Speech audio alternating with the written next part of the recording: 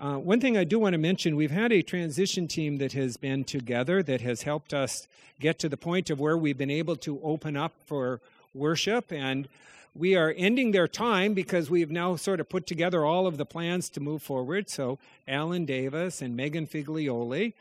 Emily Alt is not able to be here today. The Alts are out looking for a new home, so we pray that they get their new home.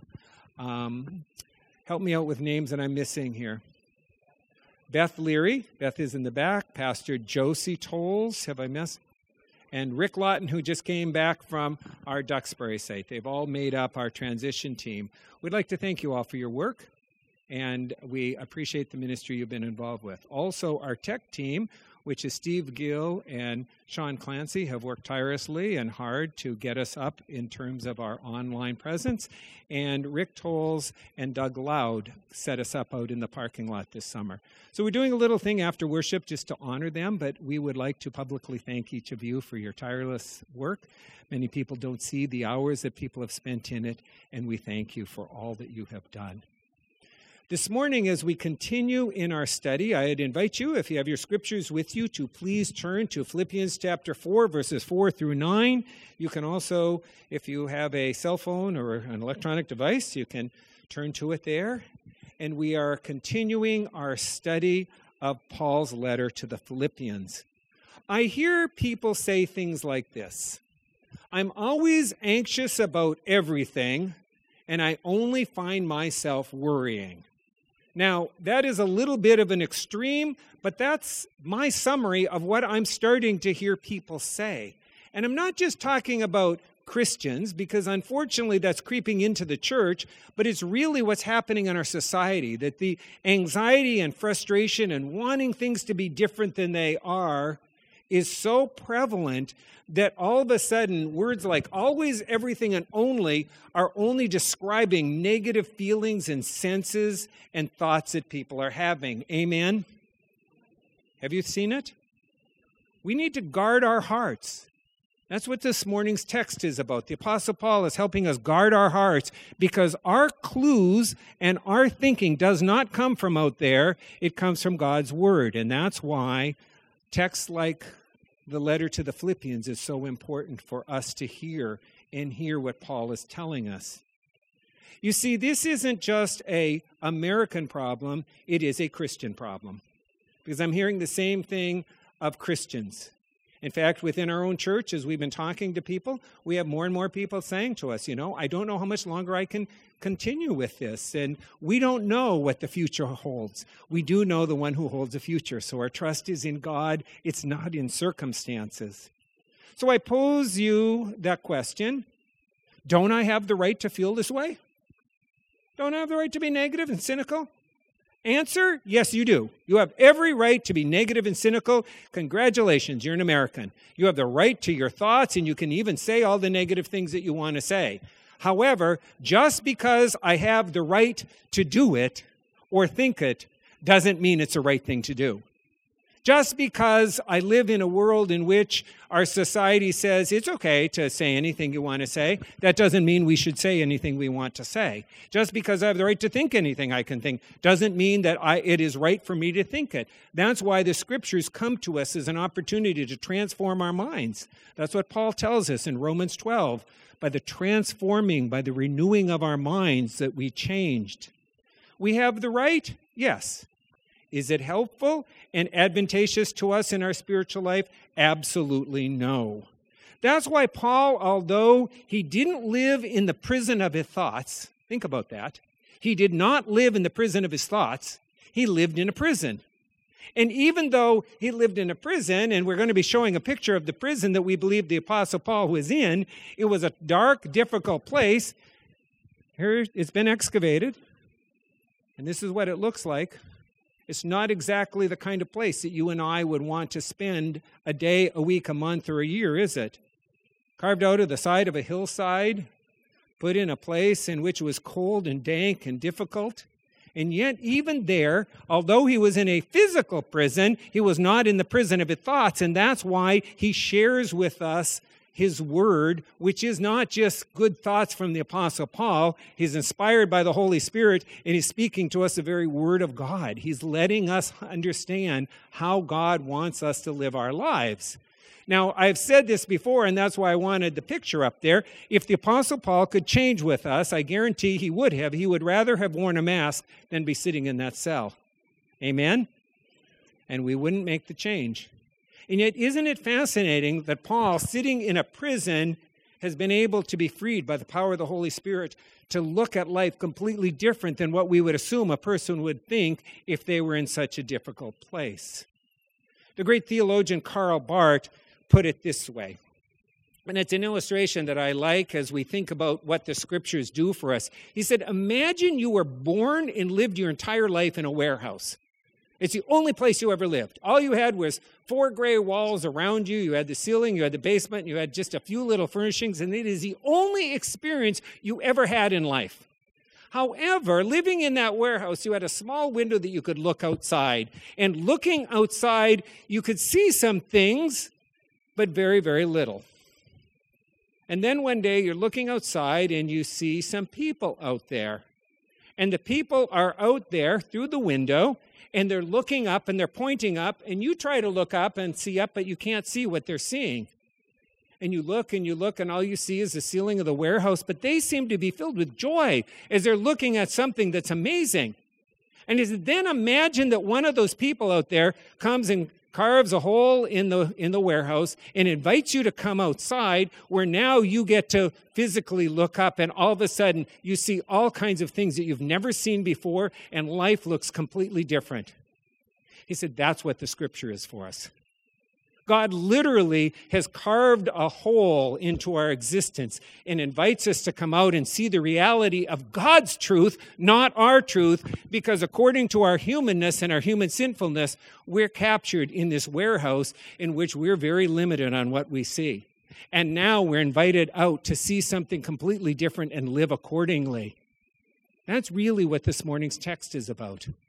The Apostle Paul giving us God's word to invite us out of the places that cause us to be held captive, because he's sitting in a place that looks much like this. In fact, this could very well be the prison that the Apostle Paul is in, and there his mind and his life and his spirituality has been freed by the power of the Holy Spirit to know that there is a power and a reality far beyond his experiences, and therefore he's able to live with a joy and a peace that we all are invited to have no matter what our experiences are. And that's what this morning's section of the letter to the Philippians is about. And it begins not with always being anxious, but rather rejoicing in the Lord always. Paul puts it this way in Philippians 4, verse 4. Rejoice in the Lord always. Again, I say rejoice. Let your reasonableness be known to everyone, for the Lord is at hand. He tells us to rejoice because, again, like Karl Barth is helping us realize, he's seeing something and we're invited to see something far beyond our circumstances. God loved you and created you, and before the creation of this world, in God's infinite wisdom, he chose to create each one of us. Isn't that a miracle? Isn't that amazing? Now, I don't know about you, but I don't know if I would have created every one of you. And I'm not sure as I stand here that you would have all thought to create me. But it doesn't matter, because we're not captured by our own thinking. We're captured by God's word. And in God's infinite wisdom, God has chosen to create every human life. That is why life is sacred. It's not sacred because we're special because we've decided we're special. It's sacred and special because it's created by God, and God doesn't make mistakes. Amen? And so the gift of life is so important. And yes, our relationship with the Lord is so central and determinative in our lives that all other factors cannot change or shake our sense of enthusiasm. It doesn't matter what our circumstances are. It doesn't matter what we face in life.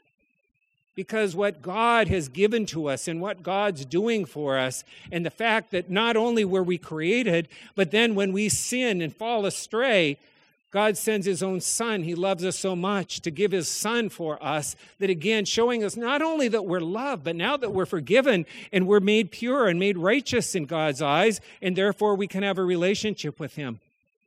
And if that's not enough, God promises us an abundant life today and for all eternity. Sometimes I ask myself when I'm frustrated with something, how am I going to feel about this 25 billion years from now? Sort of puts it in perspective, doesn't it? And that's what Paul is sharing with us as he's there in prison. Therefore, he tells us to rejoice. Rejoice. Rejoice in the Lord, he says. And then if we are confused, he says it again. Again, I say rejoice. The word he's using here is joy. Be joyful. Choose to look at what's good and what God's doing in our life. Did you know the Apostle Paul, sitting in prison, 16 times uses the word joy to describe how we should look at life? Think about that. If you and I were in prison and we were writing a letter, would we keep saying the word joy over and over? But he does. The word joy appears in the book of Philippians, a short letter, more times than in any other text in the New Testament. The second most often it's found is in the book of Luke, and the reason it's found there 8 times is because it's also used in describing the birth of our Savior. But here in this short little letter, just a few pages long, the Apostle Paul over and over talks about how we need to choose joy and to rejoice in the Lord and again to rejoice. What difference does it make? It makes a huge difference. It determines our spiritual life, because if we choose to be negative and we choose to be down and we choose to only focus on the negative circumstances in life, the Holy Spirit just gets squelched in our life, and that's what the New Testament talks about. We don't want to be squelching the Spirit. We want God's life and God's light to be living through us.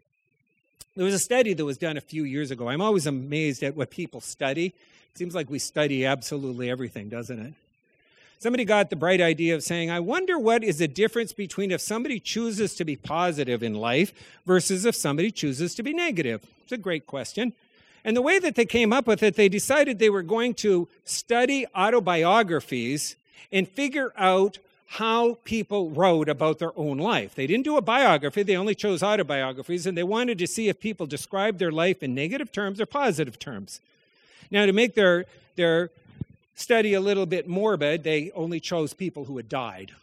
The reason is because they wanted to see if it had any effect on the longevity of their life. So you couldn't really tell if somebody's writing a positive or negative autobiography how long they were going to live, but you could go back and you could see how long people did live and looked at the words they used to describe their life. And amazingly, or not surprisingly, because it's consistent with what the Scripture teaches us, people who describe their life in positive terms lived significantly longer than people who describe their life in negative terms. And they use these particular terms in their study.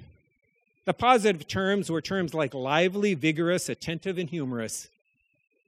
The negative terms that people described their life was angry, afraid, drowsy, and sluggish. I love it when God's word is shown in an empirical way in our society to be real. We know it's true either way, but sometimes it's nice just to see those studies that come back and say, listen, that's what Paul is telling us.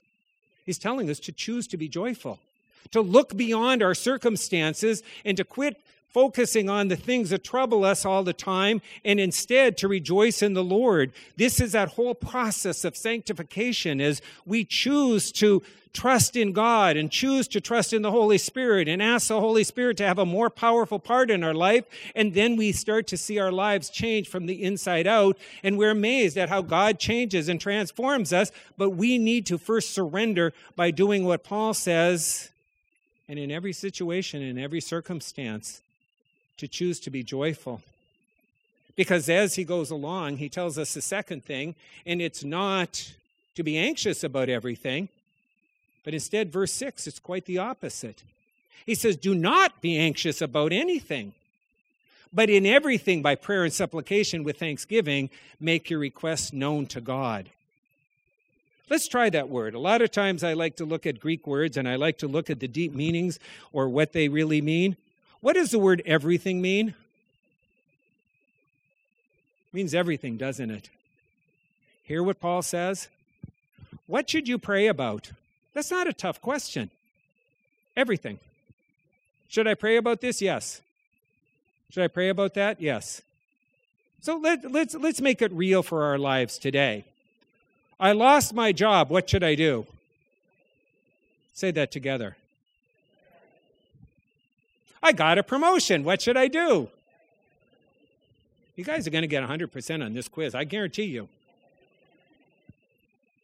We're having a baby. What should I pray? What should I do? In our situation, it would be a miracle. I'm sick. What should I do? I'm going on vacation. What should I do? Here's a tough one.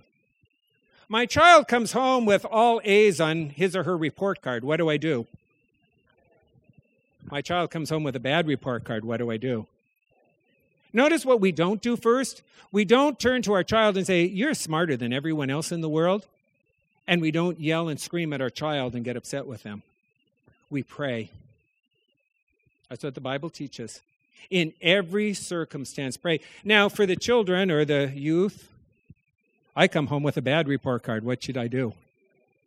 Let's say that together. Pray. In everything, Paul says, pray. Whatever we face, take it to God. Take it to the Lord.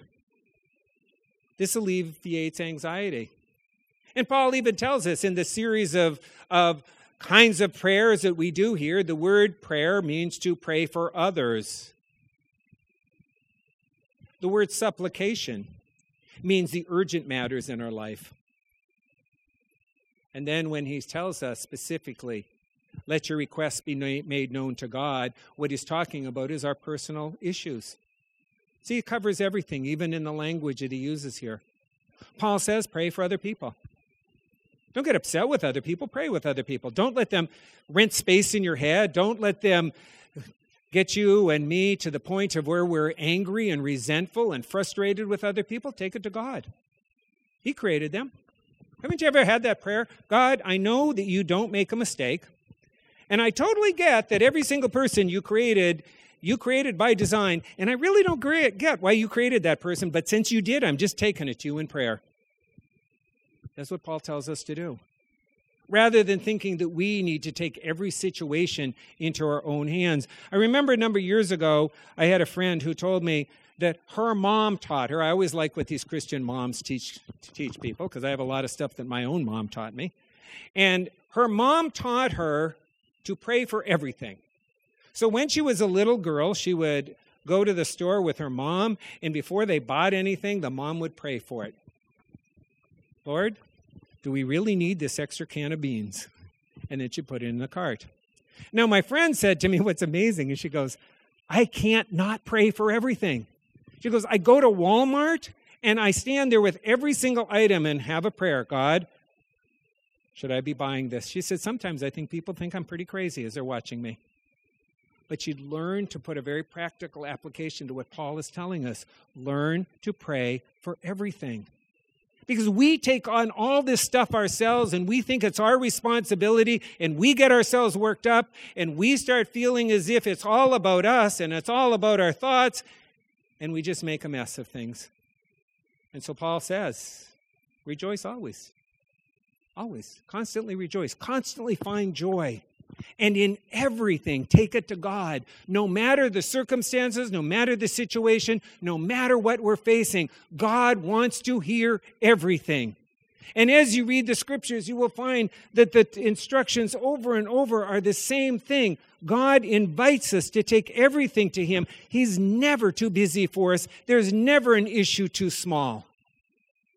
We sort of get to the place in life where we start thinking that our concerns are trivial and unimportant to someone else, but that's never the truth with God. Nothing is too small for us to take to the Lord.